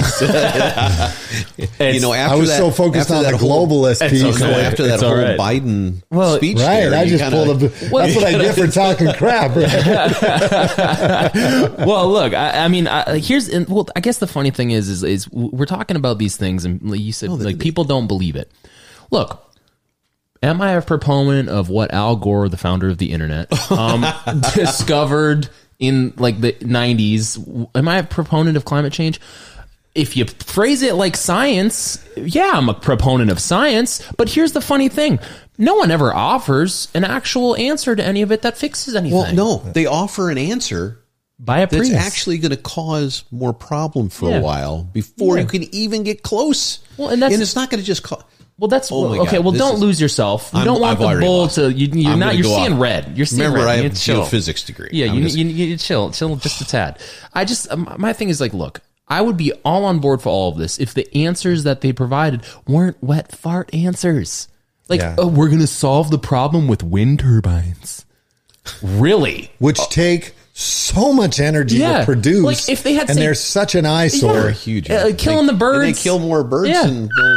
That was an eagle. You like that? Or hawk? That was a hawk. How about the batteries for the electric cars? There you go. That's where I was headed. I mean, they're going to cost more. We're going to have to wipe out every. But that's what people don't get. And what they've done is they've created an army of people that are just so angry about the climate because it's going to kill everybody. But they're willing to kill everybody. Well.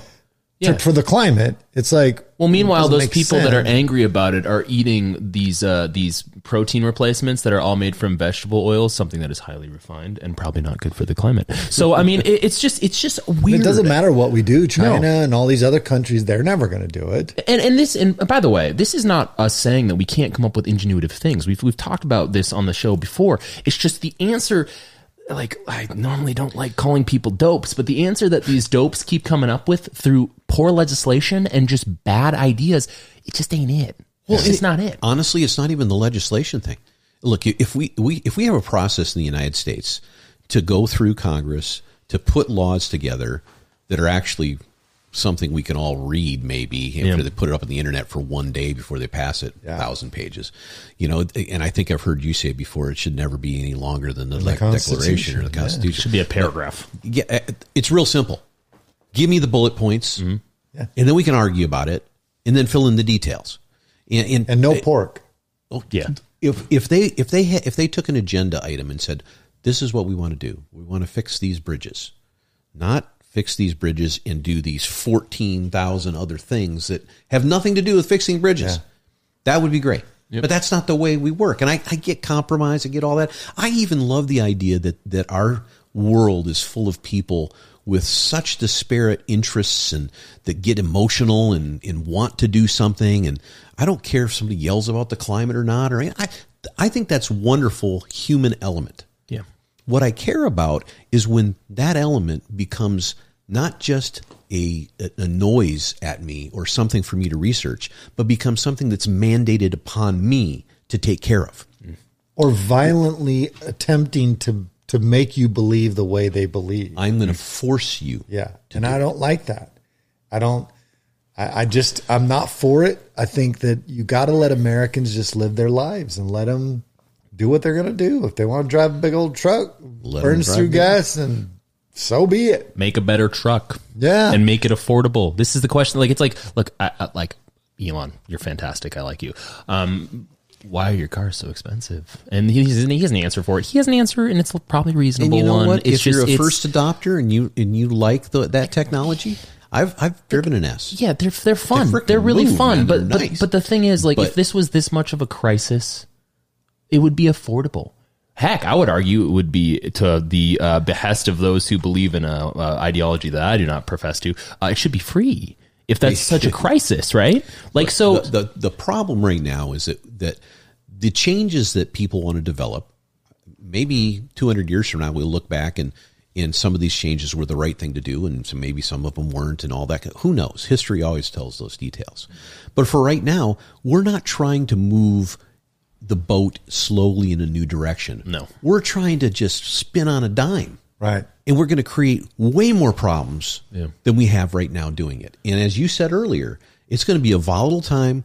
nothing we can't eventually fix. Luckily, we're in the United States of America, which has a GDP that's so much above everybody else that we have for now, that we have the ability to watch these things happen and actually functionally do something about it. Yeah. And luckily, we have very mildly intelligent people who wrote books called American Sheriff Rules to Live By 100%. that help give you a guide to these kind of troubling times. I love the way you just brought that right back around see that? where it belongs. That was nice. That was Yeah. And honestly, what do you mean you're not a politician? You're definitely a politician. Well, I'd love to end with a few quotes and then one final note on censorship, and then we can wrap up in the interest of time. Do check out the book. I know, Sheriff Lamb says he's not an author. I read his book. He's not an author. He's an author. Oh, sorry, author. I'm clearly not a English expert here. But yeah, his book's a great book. Easy read, quick read. It's a phenomenal book. Now, if liberty means anything at all, it means the right to tell people what they do not want to hear. That is from our buddy George Orwell. Claim the truth and do not be silent through fear. That is from St. Catherine of Siena. Love it. This is slavery, not to speak one's thought. That is from Euripides in The Phoenician Woman. There are more instances of abridgment of the freedom of the people by gradual and silent encroachments of this in power than by violent and sudden usurpations. James Madison. Fear not, do right is echoed in statements against censorship. The very premise of liberty rejects the suffocation that censorship advocates for. Ironically, the very institution thought to uphold the merits of liberty since the founding of this country has ever so slowly pushed for more and more censorship as time has gone on. They mask their requests with nicely written anecdotes and bumper sticker slogans. Why do you think there's such a push for censorship, especially now when it's in direct contradiction to the very idea of America and freedom? They need it. If they're going to exact their plan, you've got to censor the other side. You've got to censor the dissenting opinions. That's the only way you do it. And social media, if you control it, is the best place for them to censor it. They can censor what because you want to say the scientists tell you that there's this, that there's global warming, or there's scientists that tell you that the vaccine works. Well, there's also other scientists saying no, that doesn't work, or no, the climate is not in decay. And what they've done is they've given themselves the power to say that doesn't work for us. We need to censor that. But the censorship is probably one of the most dangerous things to America, because America thrives, a republic thrives on an abundance of information that we can sift through. We need all that information. We don't need censorship. The reason we need that information is because the way the republic works is we're expected to elect an official that is going to represent us at a national level or at a state level or at a local level. And if you don't have all the information, if information is being centered and deprived from you, you could potentially send the wrong person to represent you in our republic, and it could have a negative effect on our republic, which I believe is what we're seeing now. Mm-hmm. That's censorship. And when you involve government in it, which now it appears there's ample information and even evidence that is showing that there was a potential censorship on behalf of the FBI, encouraging social media platforms to censor.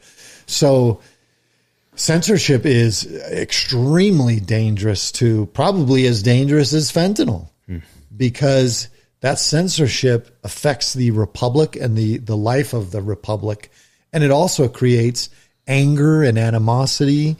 You shut down one voice and embolden another. What it does is it doesn't allow for the American people to process the information the way they should. And get it all. And some of it you may or may not like. Some of it you may gravitate to. Some of it you may not. But the idea is in America that you are not to be censored from anything that comes out. And I don't find any circumstance under which the government should promote censorship.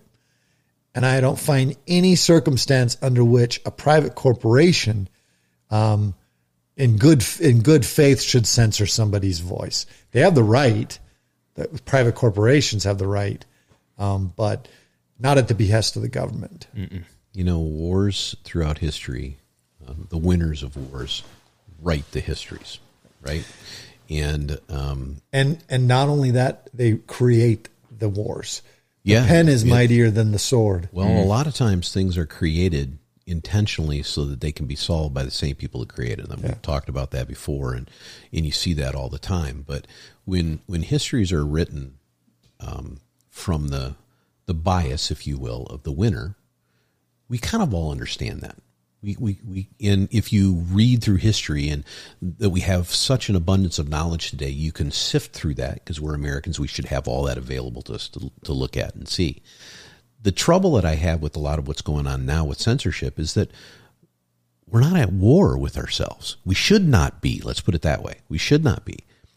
So why is it that that whoever gets in office, and again, I'm not trying to pick political parties or any of that kind of stuff. Whoever is in power at one given time should not act like they're just the winner of a war and they're creating a new history, because that's what that censoring really is. Our country is, I think, is good as it is because of the ability throughout our history to look at each other and feud with each other and come up with something in the middle that everybody can accept as a framework for our existence and moving forward. This history, 1,000 years from now, we'll look back at this country and just be shocked and amazed at our meteoric rise to where we went. And they're likely to be shocked and amazed at the meteoric fall if we don't change it by standing up for what we believe in. Yeah. Yeah. Well, what's your thoughts on censorship? You know, I think it goes both ways. I think that there are some individuals who want only certain views on one side to be talked about, per the individuals that got mad about the Tulsi Gabbard photo. And and then there's the other side that wants it to be all one way in their direction. And it's sad because at the end of the day, it's just it's all about control. And by trying to control everything, you create a jail for yourself long term. And I don't think people realize that. I mean, traditional values in a modern world, every single anecdote that you bring up about your life talks about how it's just good to let life occur and operate in the ways that you can. The same can be said about American Sheriff rules to live by. The rules are not life; they're rules to apply. That's right. And it's unfortunate. You know, I'm a old wolf, but I'm a young man. And so I understand that there's a lot of life left to be lived. It's just really unfortunate that some individuals, older or younger than me, haven't yet figured out that you just can't control everything. You can't. Yeah. One of the sheriff's favorite sayings, I believe, maybe you're thinking the same one I am or not, but it's probably my favorite. That's just simply surrender the outcome. That's it. I think it's one of the key things to it. You've got to let life you've got to live the life, and you can't control what somebody else's life, what they are supposed to experience in life, or yours. I mean, you can help, but you can't impede on it or control on it because you're depriving them of something. You're depriving them of growth. You're depriving them of an experience that they needed to bring something better out in them. And so that's part of the reason I love what you were saying, because I think that, and thank you for talking about both the books, because I think that that's what censorship does. That's what control does. And it is designed to inhibit I believe in God.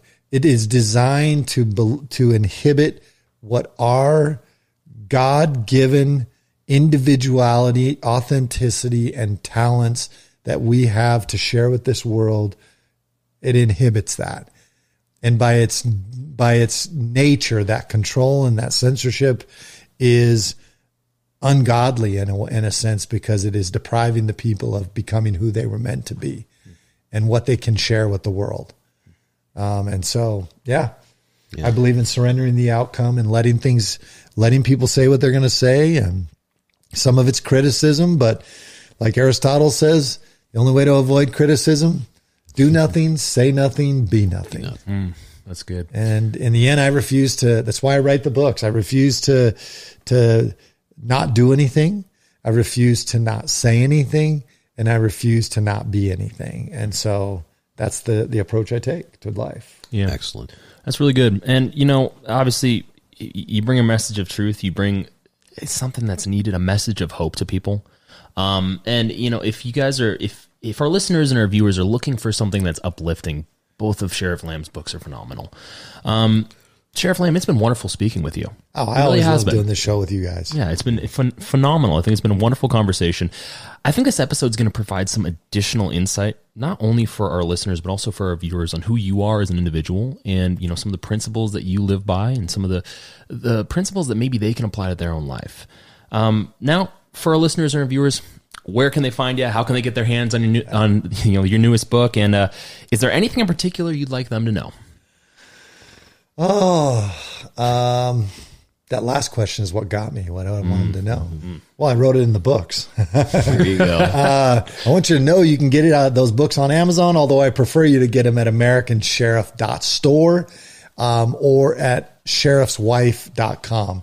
My wife is launching her second book next week. It's called Bravery and Blinders. Love to get her on the show if you ever want her. She's great. I think so. She's a good interview. And her book is very good as well, but you can see that, get those books there, and you can get their books, the ones you buy on the site at americansheriff.store or Sheriff's Wife. We personalize those books and send them out to you. So please get them there. Follow me on American Sheriff on Instagram, American Sheriff on Truth Social, and Sheriff Lamb on Facebook. And then I'm going to probably get back into Twitter now, and that's Sheriff Lamb 1. And what I want people to know is that America is still the greatest country in the world. Don't listen to your politicians. Don't listen to the mainstream media. They want you to think that it's not. There's 300,000 people that show up every month to our borders that believe different. It is still the greatest country. It is still the bastion of freedom.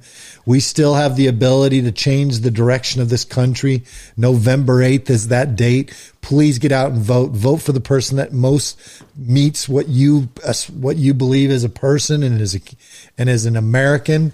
And please just continue to fight for American values in the way of life, the Constitution, freedom, because our ability to disagree with each other or agree with each other was built on the very same things that you may or may not like, and that's the Constitution and the Founding Fathers and what they gave us, and ultimately freedom. So still the best country in the world, and don't give up on her, and let's come together as a people. That's really where our power is.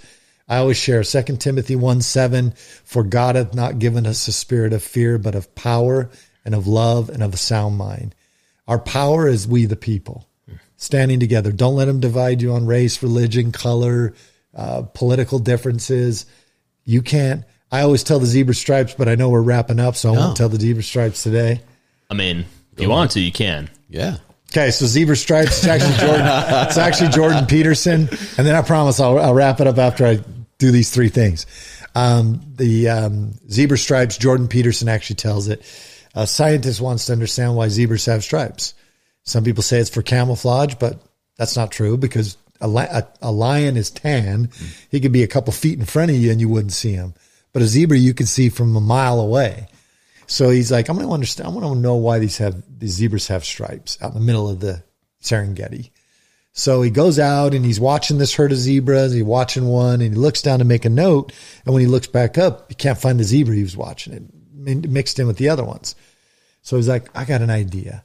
I'm going to get a can of paint. I'm going to go out there. I'm going to paint an X on the butts of a few of these zebras. So the next day he does that, gets in his Jeep, takes a can of paint, goes out, paints a red X on the butts of a few of the zebras. Now he can watch them. He comes back. He thinks he's pretty slick. Well, he gets up the next morning and the predators ate those zebras. And what he learned is that the predators cannot hunt the herd. The predators have to divide you, have to identify one of you to hunt you. And he also learned that the zebra stripes were not camouflaged from their surroundings. They were camouflaged for each other. It's the we the people principle. It's Excellent. that we as a herd is where our strength and our protection and our power comes from, not as individual zebras. And so you still need zebras like me who paint a big red X on my butt and go out there and put myself at risk to the predators.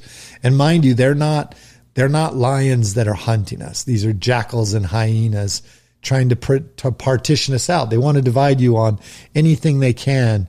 That's why they make a big deal in the media every time there's something that's Roe versus Wade, climate change, any of these things that race, religion, political differences, philosophical differences, all of these things, they by design are wanting to separate you from the herd because they know that the herd is the power. So we the people, take back your power. Number 2, love. You've got to instill love back in this country. This country was built on our goodness. Alexis de Tocqueville, who was a Frenchman who came here in the early 1800s, sent by the French government to understand what made America great, and to understand the American penal system and the American Constitution. So he comes here, spends a lot of years here, ends up writing a 4-volume series called Democracy in America, becomes world renowned because of it.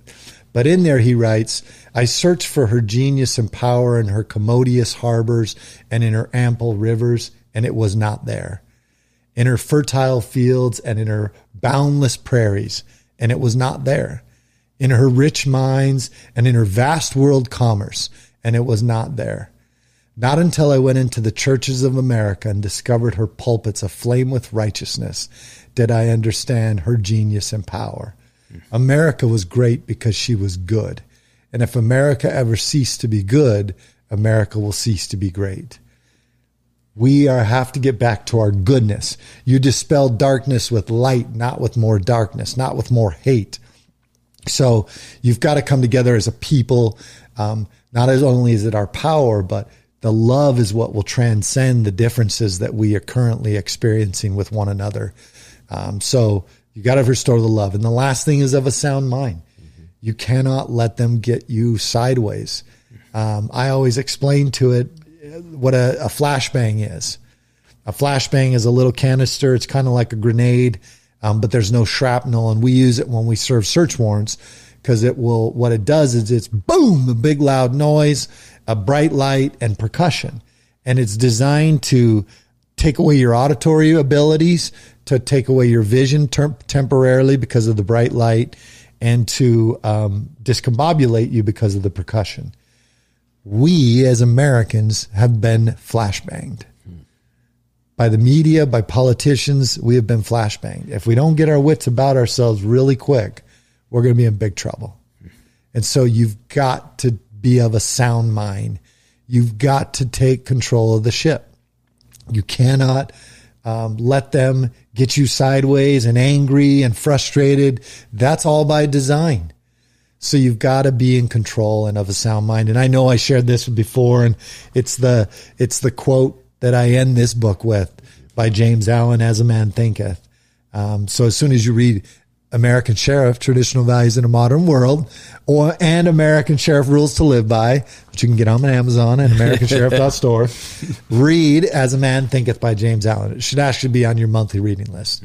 And in there he says, keep your hand firmly upon the helm of thought. In the bark of your soul reclines the commanding master. He does but sleep. Wake him. Self-control is strength. Right thought is mastery. Calmness is power. Say unto your heart, peace be still. We all have a commanding master inside of us. You got to wake him up and get him up to the helm of the ship to navigate these difficult waters. We'll be okay if you do those things, if you take back your power, you restore the love in this country and the goodness in this country. And if you can keep your mind, a sound mind, keep your mind about your wits about you and all about you, or blaming it on you, that's truly where we're going to find our greatness again in America. So that's it. That's awesome. What I want people to know. Good. That's a lot, but it's what I want them to know. Oh, that's good. I'm ready to cross the Delaware. Will you join me? Let's do it. But yeah, no, Sheriff Lamb, thank you again so much for joining us. It is just always such a pleasant conversation. I mean, it is. He Actually, I started to get angry this time, and I Yeah. think your last statement You now calmed told me down. to get a hold of myself. Yeah. So I think I'm going to have So when I speak, I do that. You have to, people need to understand the severity of what it is. But like you have to have a plan as to how we're going to fix this. Yeah. And you have to know that we can. Yeah. And that we will. And so that's the idea is, yes, you need to understand what's going on, but we can do this. We're Americans. Like, if anyone can. We supposedly put people on the moon. I mean, That's a different podcast entirely. yeah. We've done some incredible things. Yes, we like have. the current administration we have. But yeah, just again, thank you so much. Thanks to our viewers and our listeners. Thank you for tuning into the Wolf and Bull podcast. Check out his books. They're phenomenal. And this is going to come out before November 8th. I'm going to get it out on the Monday. I love it. I love it. Nice hard work over Get out and vote then. Yep. That's right. Yep. This is going to come out before November 8th. So when you see this, make sure to do your due diligence as a citizen and as an American. But we will see you again next week. God bless.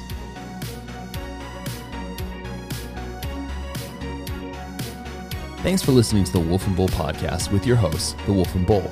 If you enjoyed this episode and you'd like to help support the show, please share it with others, post about it on social media, or leave a rating and review.